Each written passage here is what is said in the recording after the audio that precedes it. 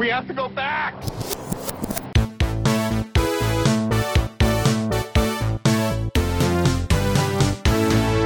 Hello, everyone. Welcome back to the Flashback Flicks Retro Movie Podcast. I'm Ricky. I'm Grayson. And squeak, squeak'em, squeak, squeaker, squeak, squeak'em, squeak, squeak, squeak'ems.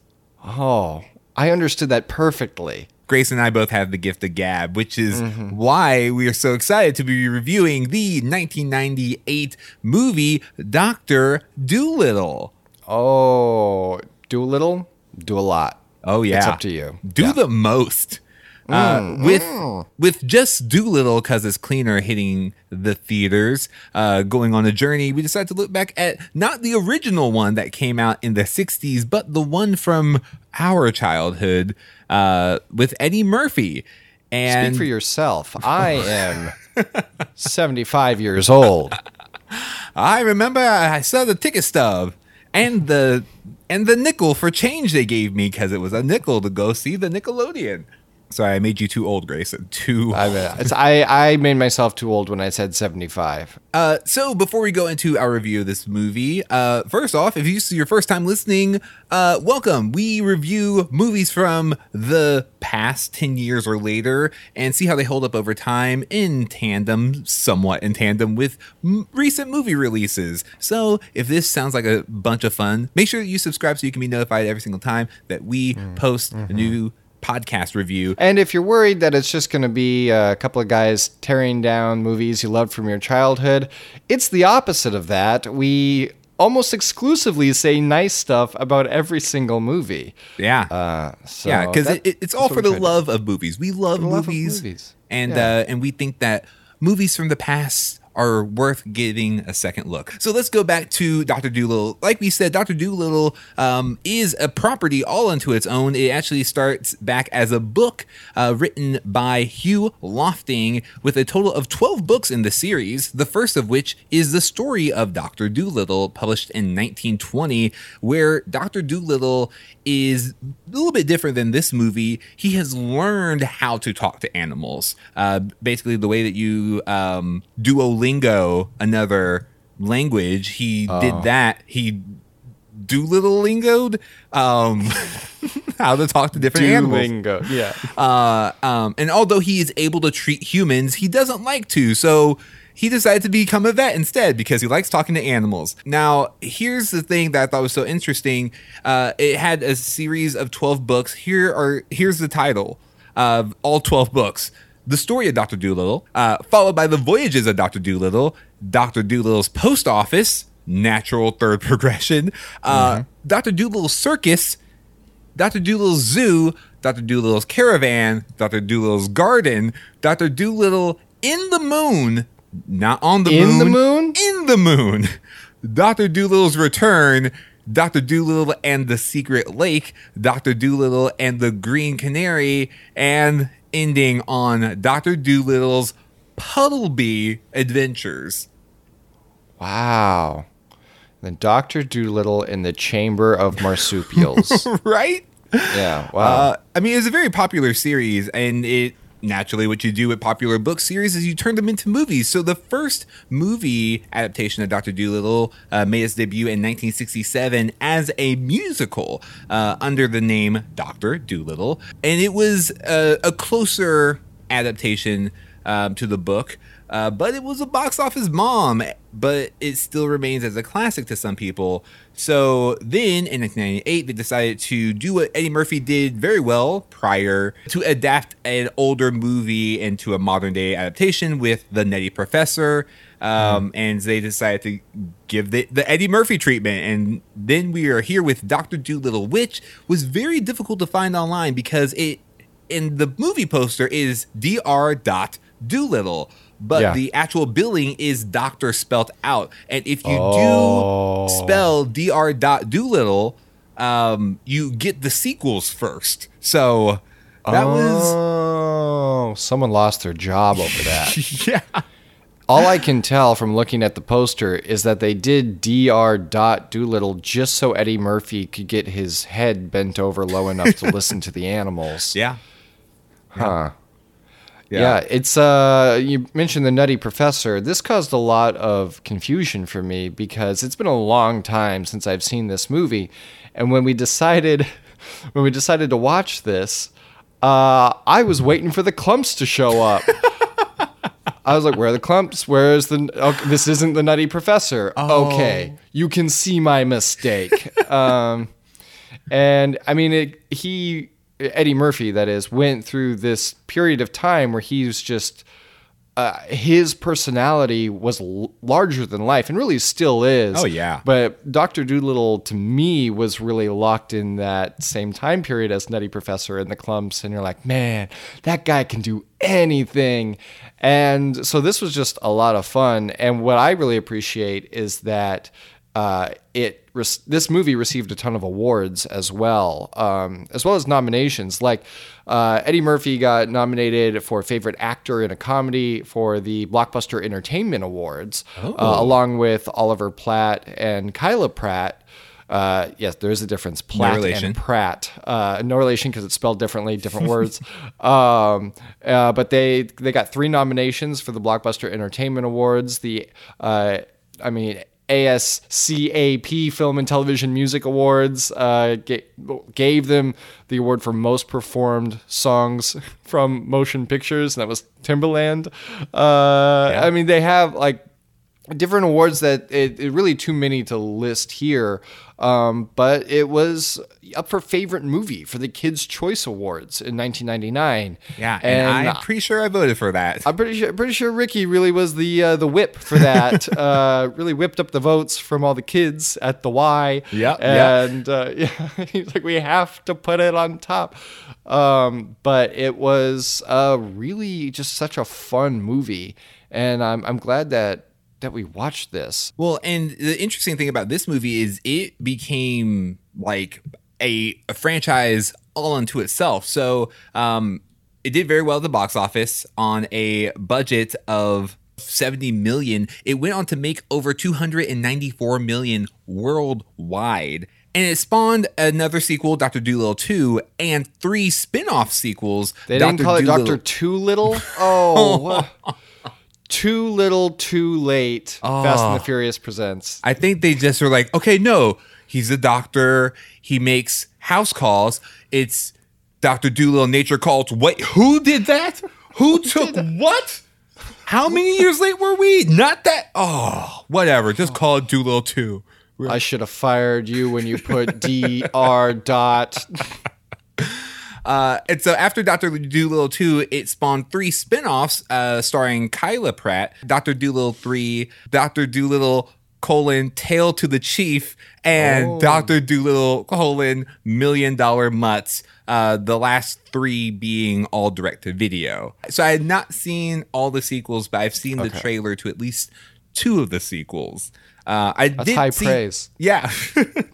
I did see Dr. Dolittle 2, though. I do remember that one. But I had an early 2000s crush on Kyla Pratt. She's also the voice of Penny in The Proud Family, and she was on the sitcom One-on-One.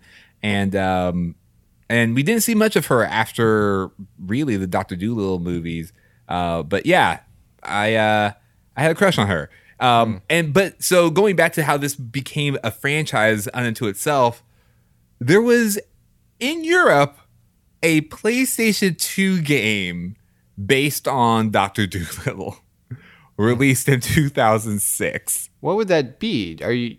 I guess the text comes up at the bottom, or it's just break out of the institution.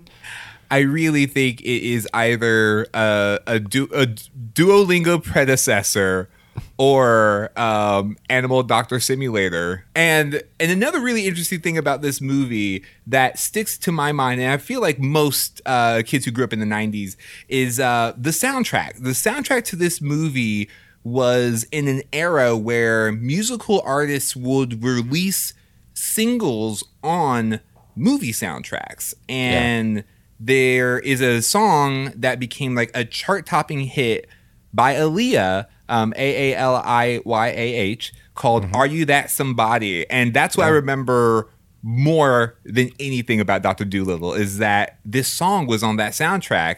And it got nominated for an MTV Movie Award. It was one of the best songs to come out of like the late 90s. It made it onto 21 on Billboard Top 100 and received a nomination for the Grammys. Yeah, Grammy nomination for Best Female R&B Vocal Performance.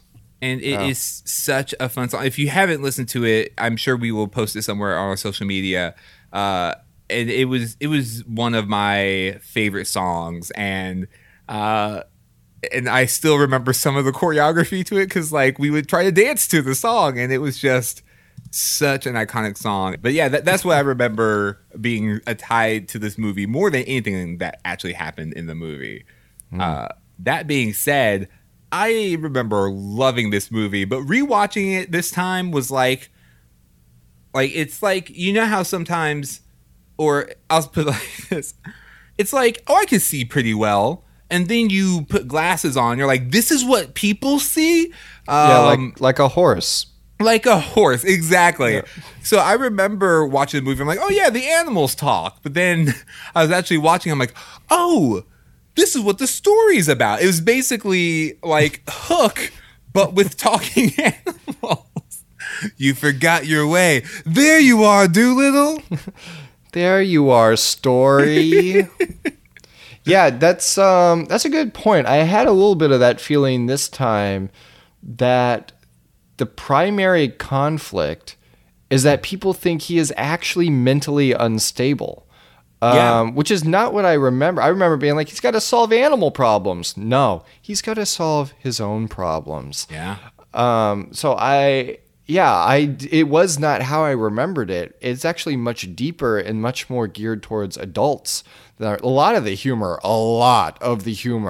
is for the parents. Absolutely. 100% for the parents. And I know that because when I saw it as a child, I didn't get those jokes. I didn't know what Norm Macdonald was saying or what Chris Rock was saying. Right. But now I get it, and it's hilarious. I mean, speaking of, the cast alone with Dr. Dolittle is amazing. I mean, you have, like you said, Chris Rock, Norm Macdonald. You have Ellen DeGeneres as the voice of the dog that Dr. Dolittle had as a child. And this is way before she was doing fish voices. Right.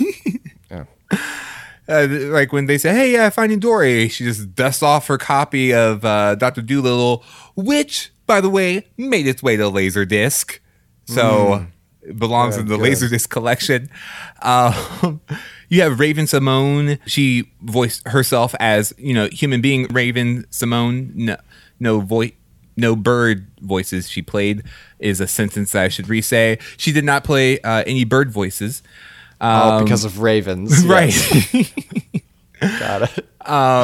But yeah, Norm Macdonald, he is really the through line through the entire Dolittle franchise because he shows up in all of them. You had Gilbert Gottfried, John Leguizamo, Brian Doyle Murray as the old Beagle, just like Paul Reubens.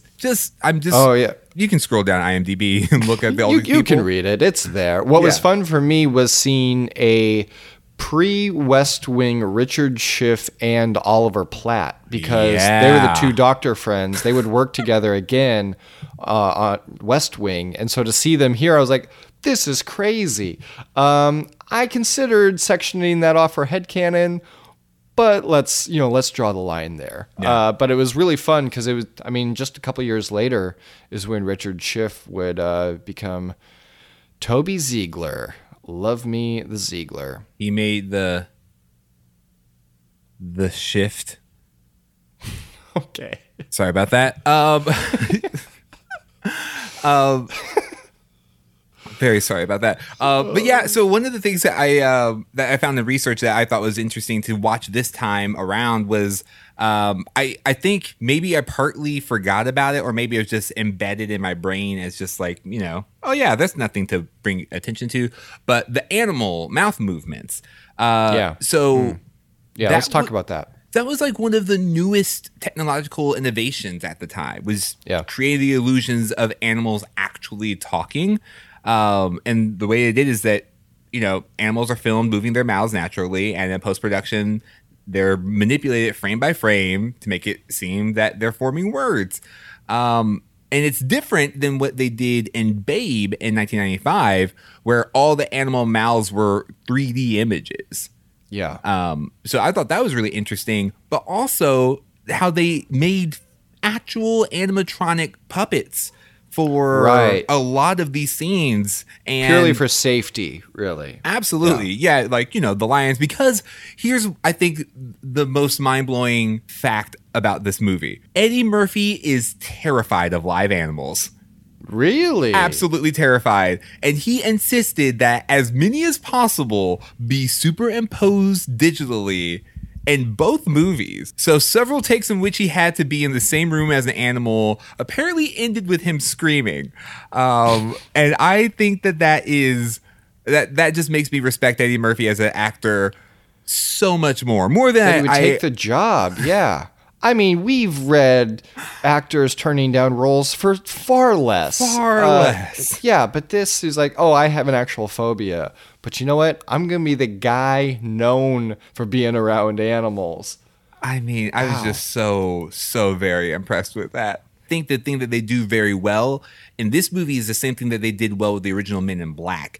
And that is to kind of bring out these personalities of these animals in a way that are not expected or are way more human than we would expect them to be. Yeah, Chris Rock as a guinea pig was so hilarious. I didn't even need to look at the cast list because there's so much personality in each of these animals where you're like, yeah, that is Albert Brooks. I know it's Albert Brooks. It couldn't be anyone else except maybe Bill Murray. And but there's so much personality in here that I think the real strength of this, and I haven't seen the new Dolittle, so I can't compare the two. But I think the real strength of this movie is that the personalities of the animals are just as fleshed out as the personalities of the humans. Yeah. And we talked about the cast. Obviously, the animal cast is huge. But the fact that Paul Giamatti can just walk into this movie and then out of our lives like it's nothing, it just... Yeah. But he's in such a small part of the movie, but you immediately understand the rich history that he has with Dr. Dolittle, and you're like, this guy has very personal stakes and a vendetta against him, and you're on board. And they got like the perfect actor to embody that. And so to me, that's the real strength, that the animals and the humans feel on even playing field with how much development they do. Just everyone has such a big personality in this movie. It makes it really captivating to watch. Like I mentioned before, they are telling this story of like, this guy kind of lost his passion, and like he's not connecting to people the way that he used to. He just has one night where he treats a bunch of animals, and he kind of finds that spark in him again, that bark in him again. So that was kind of odd, and I wonder if it was in more deleted scenes, because the other human characters make reference to like, you are chirping or you are barking, but we really don't see him do that a whole lot. And maybe that's a choice that we're seeing this through, our hero's eyes. We're going to interpret it. We can't see him as crazy, I think is the biggest thing. Like, we are on his side. We know it's true, and we're not going to, they don't do any of the like, well, maybe he is, like, maybe he belongs, like, we know the whole time, unless you're, pulling at, threads for headcanon, but we know the whole time that this is his actual ability. Absolutely. So I just thought that was an interesting directorial choice of like, we're not going to really hear him speak animal. We're going to see it through his eyes. Right. Very much like the Santa Claus. That being the major conflict is just like, I mean, people think that he's crazy, but he really is Santa Claus. Or a Miracle on 35th? Is it 4th? 9th. What you're going to want to do is you're going to want to take a left. Okay. And you're going to go up a few blocks. Yeah. Because I believe it's Miracle on 34th Street. 34th Street. I always get, no, there's a really good bagel shop on the 39th. But yeah, I really like that too, because that's something that I Got distracted by the bagels. that is something that I didn't notice before or really realize, because I do remember when they thought that he was crazy, but I don't remember as a kid being like realizing the transformation that was happening by him being able to speak to animals. I don't remember him just like being really mean and kind of cold and basically doing the same thing that his dad did, which is just like, hey, throw all these like just childish wonderment away, and just be a fit in adult kind of thing. Like that Yeah. I completely missed as a kid. I was just like, oh yeah, he can talk to animals and think he's crazy. And now they don't think he's crazy because he operated on the tiger. And that was the thing, but I missed that whole other family storyline, really. And I actually, I give credit to the movie for doing that, because I think it's these really nuanced moments where, yeah, he and his dad have kind of been at odds for a long time, not as close as they could have been. And then when the grandfather has the conversation with Maya Doolittle about sometimes dads can be wrong, and then gives the knowing look back to John Doolittle, it says everything non-verbally, which is, you know, a lot to ask for a kid to pick up, but for the parents that are going to have to rewatch this over and over again because their kid likes the funny guinea pig, Yeah. you're able to dig deeper emotionally and have those just really well executed moments. Kudos to the movie for making something that we're watching this, 20 years later, and we are getting something completely new out of this film than when we watched it when it first came out. And that is hard to do in a kid's film a lot of time. So yeah, this was just a super enjoyable experience all around. Absolutely. And I watched it in a parking lot on my phone because I was too early to a meeting. So it was still fun in any format. Is that a call from the wild, or is it a headcanon? That's a very sick elephant saying headcanon. Get him to a doctor. I'll do it like a lion. I think that'd be better. Headcanon. Oh, that was very good. Destroyed my throat. And his larynx is gone. Headcanon is a part of the show where we share with you unique ideas about the movie and untold stories based on evidence provided by the film. So I wanted to go out there a little bit with my headcanon. So Newton's third law is for every action, there is an equal and opposite reaction. Therefore, if Dr. Doolittle can speak to and understand animals, then there must be an animal that can speak to and understand people. Therefore, Dr. Doolittle's counterpart is none other than Scooby-Doo. Yeah, I love that. It's almost like his tether, but the inverse. No, that's great. Yeah, because I mean, I never really think about Scooby's verbalizations really a whole lot until recently. The new trailer came out. Yeah. And I was watching it in the theater, and my wife goes, when did Scooby get the ability to talk that much? Right. And I was like, I think he's kind of like been developing Yes. it. And, you know, he's doing a great job Absolutely. Yeah, he's picking up English very well. on human lingo. Yeah. Hello, Raggy. Hello, Shaggy. Oh, I got it. Scooby. That was a voice. great Scooby. Much better than my elephant or lion impression. That is really incredible headcanon. And you. it's a shame that they didn't explore that in the sequels. I feel like that would have been a really great launching off point. Yeah. Or they could still do like a secret sequel and just go full glass on it. Be like, what was the name of that doctor who's like you but the opposite? Rock-a-roo-willow. Kept it at Scooby. Yeah. I just imagine Scooby's at the diner. Sitting in the diner, eating a plate of Scooby snacks. Yeah. All right. Well, Ricky, I told you before we started recording that if this episode went off the rails at any point, it would be during my headcanon. Yes. I do have actual I do have a little headcanon. I have what I would consider my prime headcanon, but like I do sometimes, I'm going to just rapid fire a couple of notable mentions, I feel, in headcanon that I couldn't really make click. So, we'll just start at the top here, that his car accident was actually fatal when he hit Norm Macdonald as a dog. He died in the crash, and this is secretly a Ghost Dad sequel somehow.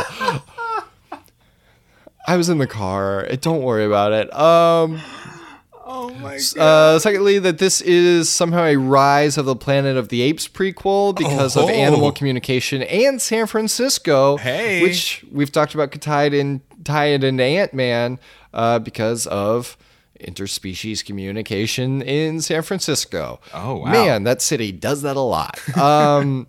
And then I tried connecting this to the Raven universe, that she got her psychic powers from the same kind of mental abilities that John Dolittle has. So that's why I was interested in how he communicated with them, and the fact that we didn't see it as much. Because, like, what if it is more of a telepathic situation, which would explain That's So Raven. That's really good. So that was like mediumly developed headcanon. I also just wrote here, John Dolittle is a mutant. So yeah, he's just like a really professional X-Man. I also went through this reincarnation idea, mostly because he is a human that talks to animals. I think it'd be interesting that he was at some point an animal that talked to humans, primarily a donkey, which was odd in the Shrek universe. Like a talking donkey was a weird thing, and so the tether, that he came full circle. But going back to the reincarnation thing, I thought it was interesting that Ellen DeGeneres and Albert Brooks were playing animals in this, and that they're also in Finding Nemo / Dory. What I also find interesting is that Albert Brooks was in Defending Your Life, where he cycles through, basically Defending Your Life is about a guy that dies, goes to like this holding place where you are judged whether or not you're going to go on to like the good place, or you're going to be reincarnated and try again. Oh, like Cats. Yeah, it's Cats. You get it. And so that Finding Nemo and Finding Dory would actually be different incarnations of the same characters from this at different points in their life, and connect it back to Defending Your Life. Okay, all that's out of the way. Except for this, which is maybe the craziest headcanon I've ever come up with, that the kid from the old Tootsie Pop commercial is actually John Dolittle, and that's why he can ask like the turtle and the owl and all those animals how many licks it takes. Why is that kid talking to animals? It's John Dolittle. Okay, so now this is just a ploy to sell candy. All right, now my actual headcanon, the one that I'm going to hang my hat on, is when Dr. Dolittle is incarcerated. Well, I guess when he's a patient at the asylum. They're watching Mr. Ed. They're talking about how they make the mouth move. One of the people that he's watched, one of the other patients, is played by Pruitt Taylor Vince, who Pruitt Taylor Vince, he is one of those actors who are like, that guy. He typically plays mentally disturbed characters just because he has an eye condition that kind of makes his eyes go back and forth really quickly. But he's played other characters, but he's kind of made a name for himself with this type of character a lot of the time. And I was first introduced to Pruitt Taylor Vince in the film Identity. And have you seen Identity, Ricky? Have I? Okay, this is Cusack, right? Yeah, John Cusack's Identity. He didn't direct it or anything. He's just in it. John Cusack presents himself acting in this movie. He did not direct. So this is, I'm saying spoiler alert for Identity with John Cusack. If you have not seen it, don't listen to this next part. I don't know, like mute it for 15 seconds. So I got to do this fast. That Doolittle is one of the personalities from Identity, which is why he has all of this ability. Like it's almost a supernatural ability. And he's one of those. So, all right. I'd like to think that, none of those headcanons really added up to a full headcanon, but you amalgamate them together and it's kind of like a headcanon zoo. Yeah. Just several attractions. Yeah. Yeah. Headcanons are free to roam in their natural habitat. Yeah, I have free range headcanons. Good. Yeah, they're free to come and go as they please. No ideas were harmed in the making of this headcanon, which I have never seen a stamp that big at the end. Right? Like, I know you've been staying to see this seal. Not a seal, but like this. It's a loose seal. It's a stamp. It's kind of like loose seal. All right, so now we're going to go to the part of the show where we like to talk about recasts and remakes. Recast, remake. If this movie were to be remade today, who would you cast? What would the storyline be? I would honestly love to see what they did with the sequels. If they were to do this as a series, I would like to see a Dr. Doolittle series where it's like Kyla Pratt's character, but like as a teen maybe, and it's like I think animated would be fun, but I really just love all of the practical effects that they did in this movie. I think that is some of the charm that they had in the movie. So, and also like animal actors are phenomenal. And all the work that all the different kinds of animals did in this movie was just nothing short of amazing. The drunk monkey is incredible. Oh, come on. Yeah. That's something that makes you want to reboot Dunstan Checks In like no time. But all that that'd be like Dunstan Checks Into Rehab, which is a lot darker, straight to HBO Max. Oh, it's the animal adaptation of A Million Little Pieces. I love that so much. That James Fry thing that Oprah got really upset about. These are the current references. Oh yeah, that's right. The series. So I think a series would be really great. And I would honestly love what I would say is today's Kyla Pratt, Marseille Martin. I think that from Blackish, from Little. I think that she would just do an amazing job. Both whether it's animated or not, I would push for live action, but that all depends on the budgeting. But if we were to do a live action remake of this movie, I mean, if you have listened to this podcast for any extended period of time, you know who I'm going to say. It's Lamorne Morris. Yeah. He's on a streak with us. Yeah. I want to see more of him. And I just know that he would be able to take it to that degree. And as far as I know, he's not afraid of live animals. So as far as we know, yeah. I think he would get in there. I think he would get up close and personal with some animals. Mm-hmm. I was going to say the same thing, but I knew you were going to cast him. Correct. And we couldn't do that back to back. So I went with one man, 3 names. Keegan-Michael Key. Oh, Keegan-Michael Key. Don't you just want that movie now? I want it really bad. Oh, it'd be so good. It'd be so good. So that's for the live action remake. For an animated series, I think it would translate really well, and you don't have any of the Uncanny Valley stuff that maybe trips some people up in a rewatch of this, but I would want it to be done in that kind of retro style that's been making a resurgence really for a long time. But the way Netflix has been pushing a lot of these with the Mr. Peabody and Sherman show, or like the new Rocky and Bullwinkle, like that style, I think, because then it's almost like a nod back to the source material. It's like, it feels like it's from that era, illustration wise, but you still keep all the modern celebrity personality put into these characters. I just think it would be a really natural series. Like I if I saw that pop up tomorrow, I'd be like, well, one, pay us, and two, you animated that whole thing in 24 hours. I know it. And two, I would want to watch it. So yeah, that I would love to see that incarnation of it. And then my wish list is, Jurassic Park. It's getting a little crazy with the story anyway. Just do a crossover.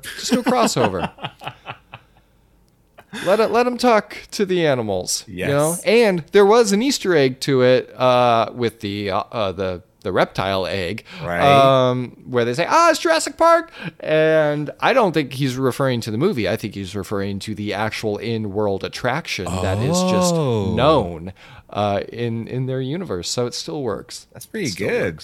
All right, now we're going to go to our final segment where we like to give you reasons to recommend. So, Grayson, why would you recommend the 1998 movie Dr. Dolittle? I'd recommend Dolittle MD because Eddie Murphy is a fountain of comedy. Oh. Everything he says and how he says it is funny, even the dramatic moments, and it's not a forced comedy. It's just natural, which is why I equate it to a fountain, because it just pours out of him. It's who he is. It's in his DNA. And so it's been really cool seeing Eddie Murphy in dramatic roles throughout his career as well. I think it warmed my heart to see him in really the era that I became aware of him. And so I recommend this for Eddie Murphy. This whole idea is really, built around him and his style. Even though, it existed before and it's existed after. To me, Dr. Dolittle is Eddie Murphy, not the other way around, like the posters would have you believe. Right. But maybe that's why he's afraid of animals, because he knows the crazy things they're thinking. Yeah. But ultimately, I recommend this movie because it's a movie about being yourself and embracing your gifts. And not being ashamed of what you were designed to do and leaning in to what you're good at, as long as it's not illegal or something like that. Yeah. Didn't need to be said, but, but it's a movie about embracing who you are, and using what you do to make the world a better place. And, we can't get enough of that message. So that's why I recommend Dr. Dolittle. The 1998 Dr. Dolittle gives you more story than you were expecting. Because I think I might have had a similar misconception about the very first Air Bud movie. When we first watched that, I was like, oh, yeah, it's just this, silly, goofy movie about this dog who can play basketball. I was like, oh, no, there's like way more story to this than what I actually remember. I mean, it's more about exactly what you said. It's about accepting who you are and being yourself without anyone else's judgment and allowing what you can uniquely do impact the people who need your help. Like, I just love how the animals just flock to him. They're just like, oh, wow, look, he helped my wing. I'm just like, this is so sweet. And there's that sense that if he didn't do it, no one else was going to. Right. And the responsibility of being able to help. Mm-hmm. Yeah, and it's a very touching movie, and it's not something that you would expect from a 90s Eddie Murphy movie. And Eddie Murphy, like you said, is just a fountain of comedy, and it's definitely worth a rewatch for all of those reasons. Because if you're looking for like just a dumb movie about animals talking, you'd be barking up the wrong tree. Nice. And because we love this movie. And that is our review of the 1998 movie Dr. Dolittle. Let us know what you remember about Dr. Dolittle and the Dr. Dolittle soundtrack. I'm looking for you Aaliyah fans out there. On our social media, on Facebook, Twitter, and Instagram, we are at Flashback Flicks. And it would mean just the world, the known explored world to us if you could leave us a rating and review on a scale of 1 to 5 paws. I'd say, or 1 to 5 clone sheep, because they may all look the same, but there's a big difference between one of them and 5 of them. Yeah. Oh yeah. Mm-hmm. There is a difference. or a scale of 1 to 5. No, I don't. No, we're just gonna leave it there. I was gonna do like sizing, like 1 being little and 5 being big. So, but then it just became a dumb thing to say. I mean, you heard last episode, right? Fair. The rating system, we've broken it. Did you hear what I said? Because I know what I said. I was there when I said it. And be sure to tune in next time right here on the Flashback Flicks Retro Movie Podcast. Until then, remember to be kind and rewind.